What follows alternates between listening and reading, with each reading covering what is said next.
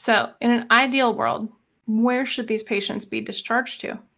In an ideal world, please say it depends. Please say it depends. I feel like there's not another answer here. How could you say anything but that? It so depends. Of course it does.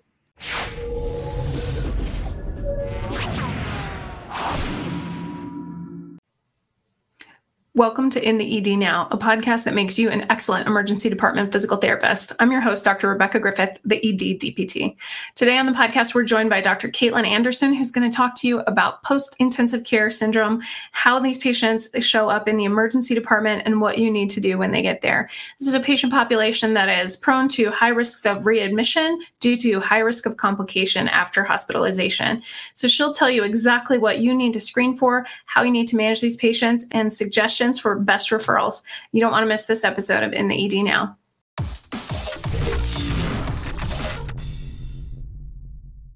Welcome back to In the ED Now. I'm Rebecca Griffith, the ED DPT, and I have with me today Dr. Caitlin Anderson. Welcome to the show.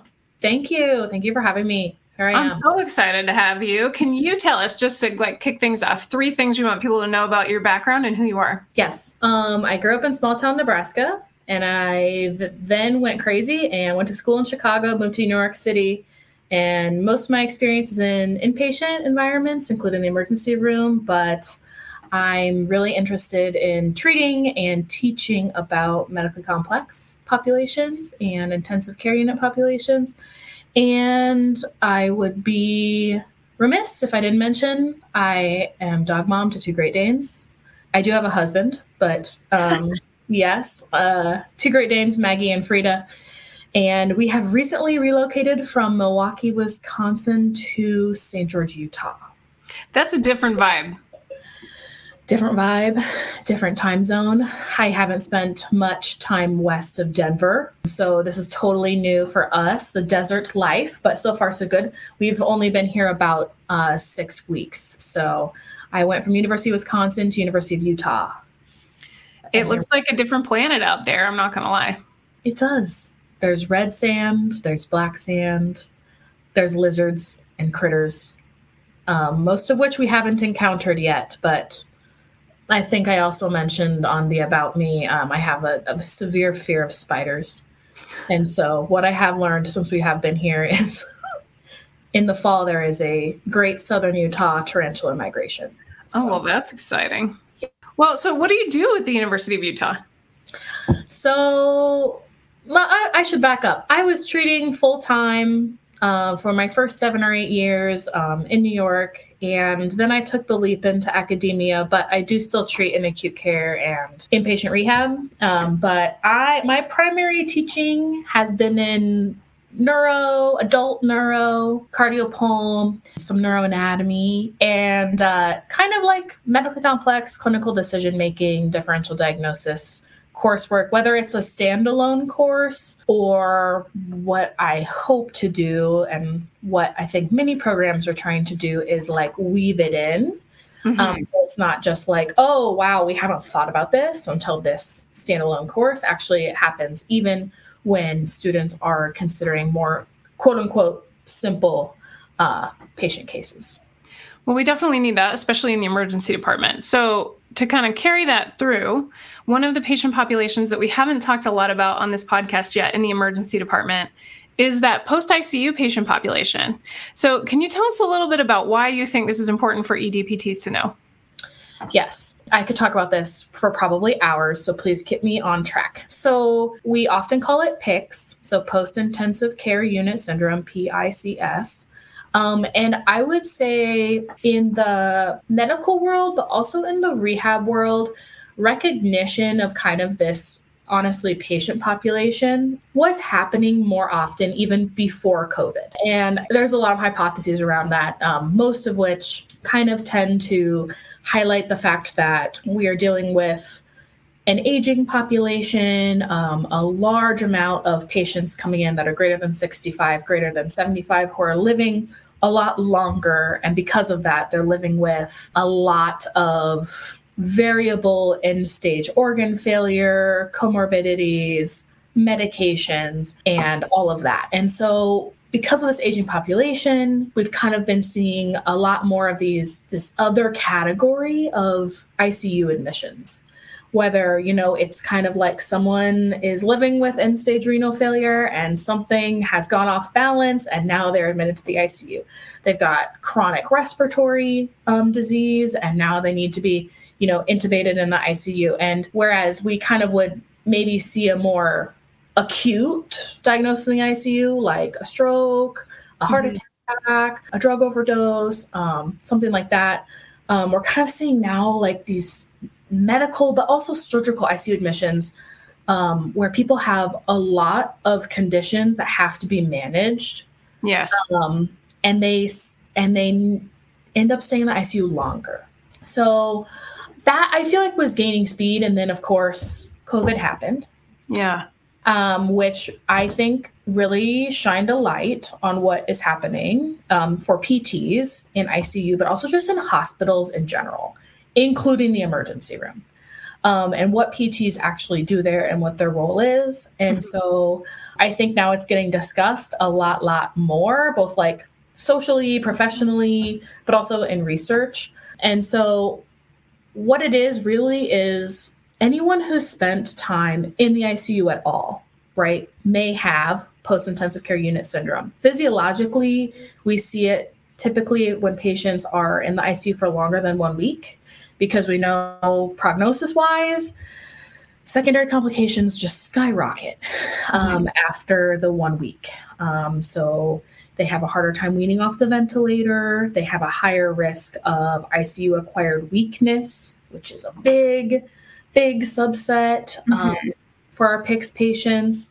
And that's typically that ICU-acquired myopathy, that diffuse muscle weakness, or polyneuropathy, or mixed, which is really kind of like a systemic neuro condition that is very, very detrimental, especially to our frail populations.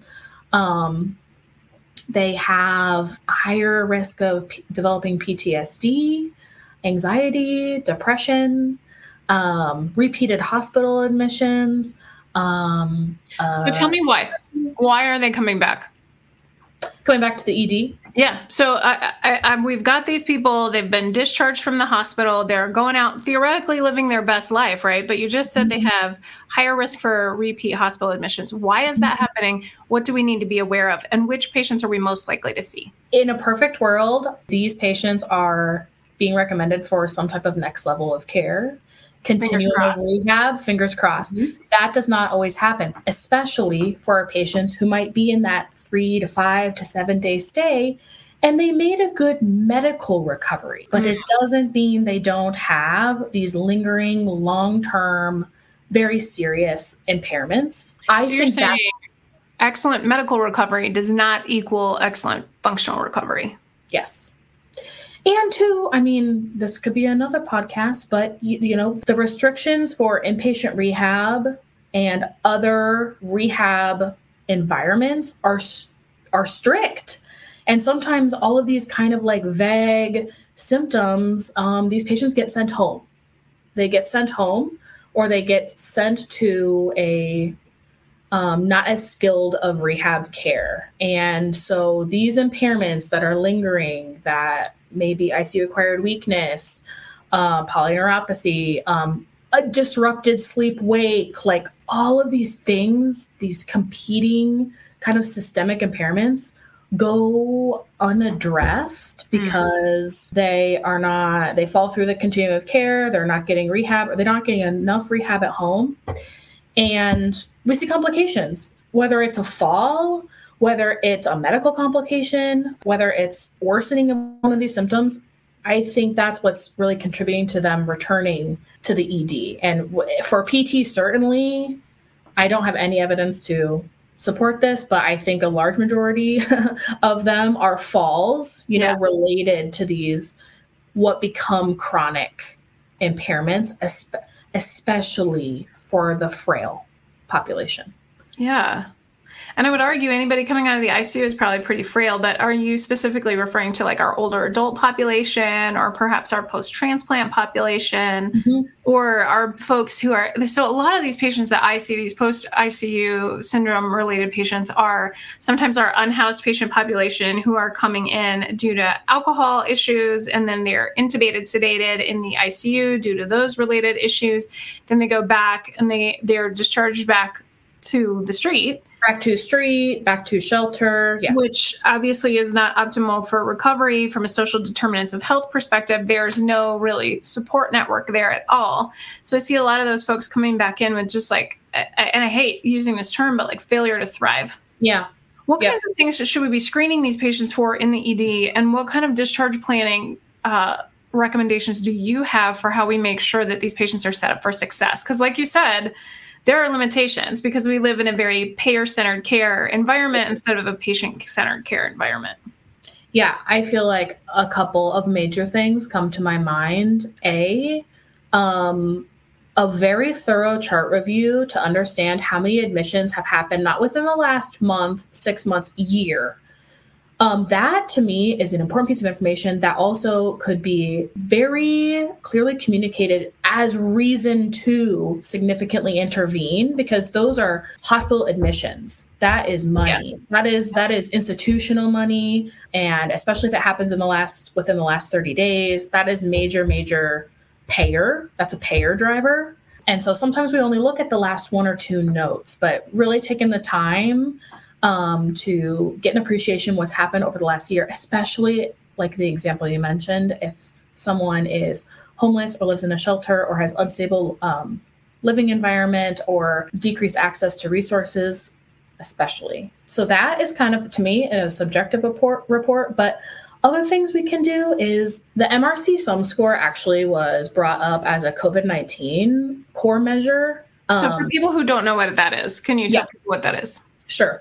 It really reflects our basic PT manual muscle test. And so it's very simple to perform. It looks at upper and lower extremities, very straightforward manual muscle test, but it's a common language between physicians. And it actually helps distinguish between ICU acquired weakness and not with a simple cutoff score. I personally think, that is really easy for us to administer, and it provides us a common language with the rest of our medical team. Wow, like less than 48 out of 60 shows that this person is at a high risk for ICU acquired weakness. Nice, objective, fast measure, because especially in the ED, right, we're looking for repeatable, good, clear cutoffs that can be demonstrated to insurance, demonstrated to the medical team, and that we can No equipment, exactly. No extra time, no extra space. Seriously. And to go off of that, I would say also the AMPAC, right? Mm-hmm. The AMPAC. Yeah, for sure. I want to be clear on, like, there's such now great research about discharge disposition related to AMPAC across like the medical team, right? But there's also been some recent really cool research that says that cannot stand alone, right? That can, the AMPAC score cannot stand alone, and that the PT recommendation is still needed, clustered with the AMPAC score. But I would highly recommend using the AMPAC in conjunction with something like the MRC sum score, your subjective report, and then of course, I will die on the hill, if able, gait speed. Yeah. I mean, I will. It's funny that you say that, because a lot of times when I am working in kind of the like fast track area of the emergency department, so I'm seeing those people that are like ambulatory, they're there for minor musculoskeletal issues, and I'm watching the paramedics walk with patients from the front of the ED to the back of the ED. And so many times the paramedic is like 50 feet ahead of the patient as the patient like struggles to keep up with them. And I'm like mentally thinking, that one's mine, that one's mine, that one's mine, because of the gait speed is so terribly impaired that you can already tell that there's an issue, right? You need to know why their gait speed is the way, like, are they trying not to vomit? Maybe that's why. But I think it's a hugely useful screening tool, because I think ED staff that aren't physical therapists can pick up on that as well. Totally. And, now they've done such a great job. They've, further differentiated it from I do believe 6 vital sign 100%, but all the way down to with this gait speed, you have an increased risk of cognitive decline. You have an increased risk of required assistance for ADLs. You have an increased risk for rehospitalization within a certain time. I mean, that is robust, really clear information. Of course, not everyone is ambulatory or ambulatory without a lot of assistance, but that one prognostically and as a way to communicate with the rest of the team and payers is I would say really, really important. Agreed. Can I ask you another question? Yes. What about cognition? At what point I feel like all of these patients usually need some kind of cognitive screening. Yep. Should we be doing this, or should we be pulling in our OT colleagues to have them do some of this work? I think, and this is my personal opinion, I think we should always be screening it. No matter what, we should always be screening it. But if we want a solid objective measure, like something like the MoCA, we should 100% be pulling in our OT colleagues. I don't think our OT colleagues get consulted enough in the emergency room unless it is something super obvious, like someone broke bilateral wrists on an outstretched fall. You know what I'm saying? And really needs some adaptive equipment. They do not get called to the ED nearly enough. And I would also say that also our speech colleagues, for sure, just public knowledge, really many people do not have a full understanding of the amount of kind of executive function, memory, cognition, screening that both of those professions do. Yeah. But I'm going to tell you right now that somebody's going to push back on that and say the ED is not the place for that. The ED is not the place to solve all of these problems. Those problems are not emergencies. They don't need to be dealt with in the ED. So how would you respond to that? What would you tell somebody to tell their hospital team, their medical team, their administrators as to why this is really critical in the ED, especially with this patient population? I would say, to go back just a bit, that is really why you need to do your really nice, thorough chart review, because you need ammunition. Yes. For lack of a better word. You need to do your homework before you come to the team with kind of that request, because I don't blame an ED team for that rebuttal at all, right? Yeah, because they can do that as an outpatient. Exactly. That is why you have to come with that information of this amount of repeat hospitalizations, acute on chronic changes, or maybe these are chronic changes that might change the plan. Providing the entire picture and how this type of screening could change discharge planning so that this isn't the vicious cycle that we are seeing. Yes. And if that 20-minute assessment decreases tens of thousands of dollars of a hospital readmission, I mean, I feel like that is a very, very solid argument. Now, not everyone will agree with that. Certainly, I'm sure you can say the same. I've had similar conversations like this with social workers, case managers, and physicians, and that has fallen, on not a lot of support. Yeah. But, right, you still have that conversation, and then you're documenting that conversation, because if it happens again, and it probably will, right, that's even more, that's strengthening it even further. We don't want that to happen. And I've had that conversation when the patient's back for the third time. I'm like, PT has evaluated this patient multiple times. These are the recommendations that we've made. We need more data. We need more input. We need these other professionals to get involved, because the patient might be able to ambulate 150 feet in the ED with a walker.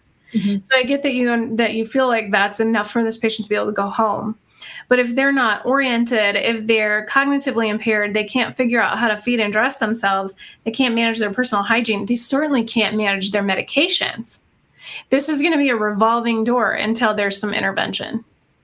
And I just thought of one other point. And this is a little institution dependent, but I think it's becoming more common with what I said before about kind of our aging, older and sicker population, is that I think there is a lot more access and availability, if not in person, through telehealth of, geriatric nurse practitioners and kind of more geriatric focused or community focused nurse practitioners and DO physicians, whatever, that are much more prevalent in the community and then can kind of address some of these things. And I know definitely for like a geriatric NP, they do actually in their consult do a lot more objective testing of cognition. And they also have just a much more, they have a lot of knowledge related to adult protective services and other resources that just maybe we don't encounter every single day. They're not as conventional, but they just, because it's their specialty area, they just have a lot more baseline knowledge about it. And then lastly, I mean, you don't ever want this to happen, but also there are medical ethics, right? Medical ethic teams and committees that are also much more prevalent. So talk to me about that. When are you getting those people involved? Because I think that's hard, especially in the ICU. In my ICU experience, there have been lots of times where I felt like I had to get the ethics team involved based on what was happening with patients, what the patients wanted, what the medical team wanted, what the families wanted, things like that. But again, I'm going to say that somebody in the ED is going to be like, that shouldn't be happening here. But I would argue on your side, that should absolutely be happening here, because what happens in the ED may dictate what happens next to this patient for a long time. Yeah, I don't think there's a definite right answer. This is a huge gray area. I think that it would be really hard from a PT perspective to advocate for something like this if this is the first or second ED admission. And that is super freaking unfortunate. Yes. With repeat offenses, your story is going to get stronger. But I would also say that is why it's so important to get those objective measures from the beginning. You hope you never see this patient ever again. Fingers crossed. Fingers crossed. But even on that one and done, or you see them a second time, doing those objective measures and what you feel is appropriate to really demonstrate physical and cognitive impairment is so important for documentation purposes, because that's a legal document that you can go back to with the team and say, look at this, all together, bam, bam, bam, bam, bam. Look at these things. These are trends. Like, this is not an isolated scenario or problem.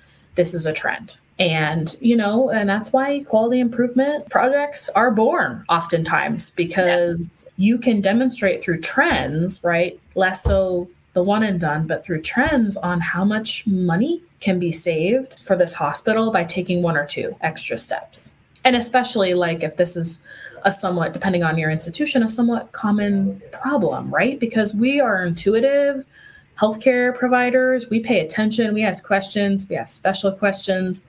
And oftentimes we're the people, right, that like identify, like, I'm right provider at the right time.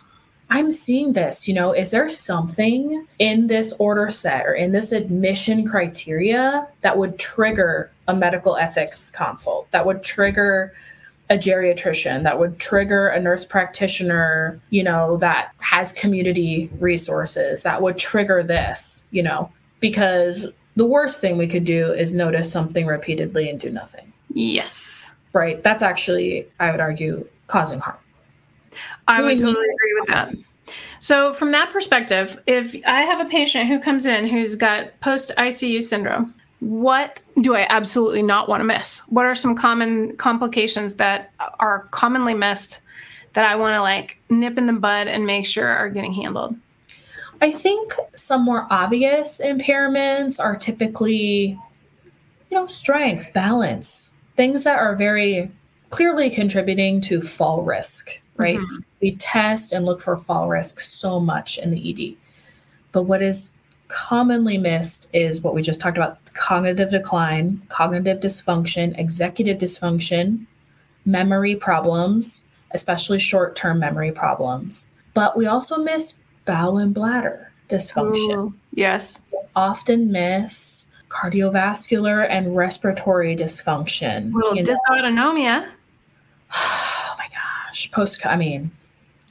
Post-COVID, again, this was happening before COVID, but now we are just the N equals is getting just greater and greater and greater with autonomic dysfunction and just huge vital sign huge blood pressure and heart rate dysregulation, whether it's post-COVID or post-intensive care unit or whatever, we miss that. And as a profession, like we just don't take vital signs enough, especially if you're an outpatient, right? And you're maybe not used to working all the time in the hospital and you're floating to the ED. That certainly happens so much. We take them at the beginning and then we're not very good about taking it immediately post-activity and at the end and looking at that with variety of intensity, variety of MET level. Well, I promise you, if it's not us, it's nobody else. Yeah. Like there's not anybody else really doing that assessment of vitals with activity. So I think those are some of the realms that get missed that, to your point, all problems are not going to get solved in one session, in hopefully one occurrence, because you hope they never come back again. But then it is your duty, it is your due diligence to figure out the correct pathway for that person. And that often leads to referral sets and trying to make it so that that patient does not fall through the cracks. If you're living in kind of a metropolitan area and you've got big teaching medical centers, PICS recovery programs and PICS outpatient centers and specific post-intensive care unit PT programs do exist. Yes. They exist. And wow, that is great. If you can, push that referral elsewhere, because then that is where a lot of those systems could get addressed in detail, right? They're looking at spirometry. They're doing submax exercise testing. They're bringing in a dietitian. They're really addressing what is a multi-system problem, but you might not have that luxury, right?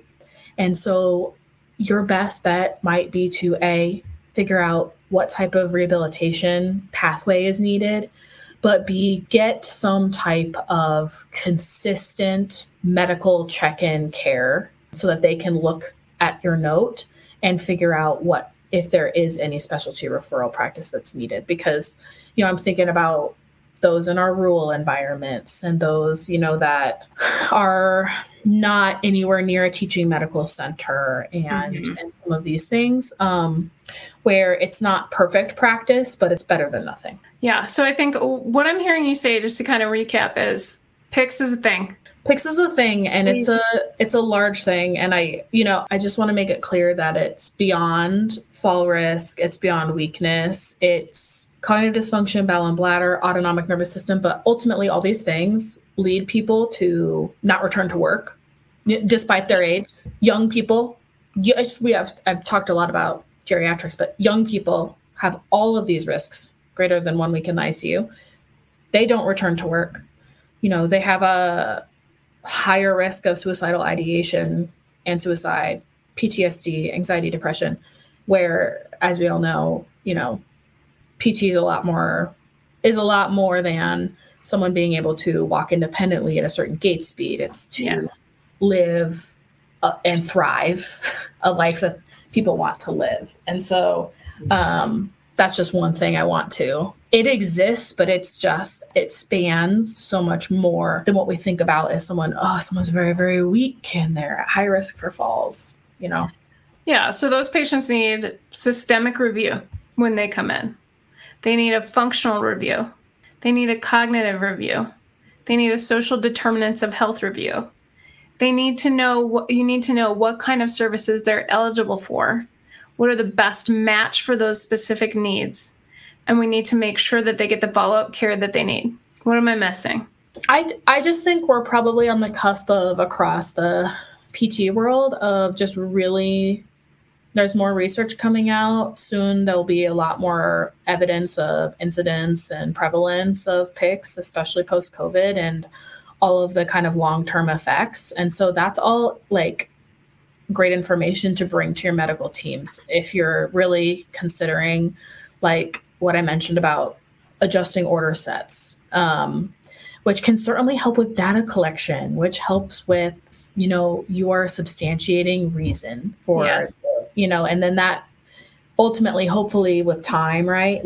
We've seen this with early mobilization 15, whatever years ago, it was so hard at the beginning, but then we created standardized pathways and then we got a lot of data and now we know it's great. But some of these things might need to follow the same path. Well, and I always tell people, if you really want to stay in the ED as a physical therapist, you have to be part of the algorithm. You have to be part of the pathway. And I think that's absolutely what you're talking about here, is making sure that these patients have the right pathway. We're using order sets. We're using referral patterns. We're making sure that people aren't missing the resources that they need. Mm-hmm. Perfect. So in an ideal world, where should these patients be discharged to? In an ideal world, please say it depends. Please say it depends. I feel like there's not another answer here. How could you say anything but that? It so depends. Of course it does. Yeah, I wouldn't be a teacher if I didn't say that at least once. I was waiting for it. I could think you need an "it depends" glitter tattoo. Oh yeah. It does depend, and I would say a lot of it depends on, unfortunately, medical acuity. But I want everyone to know it is possible that someone can leave the hospital and have significant impairments, and they can 100% decline a lot at home. Yes. And they can come back in the emergency room under observation status, not admitted. And that person may need to be admitted to acute inpatient rehabilitation. And that is really why it's important to know the pathways in the ED, because that can happen. It's not I just feel it's not kind of like a normal way of thinking. It has been a normal way of thinking as if this, then this, if this, then this. Yeah. But sometimes that is needed to break the cycle.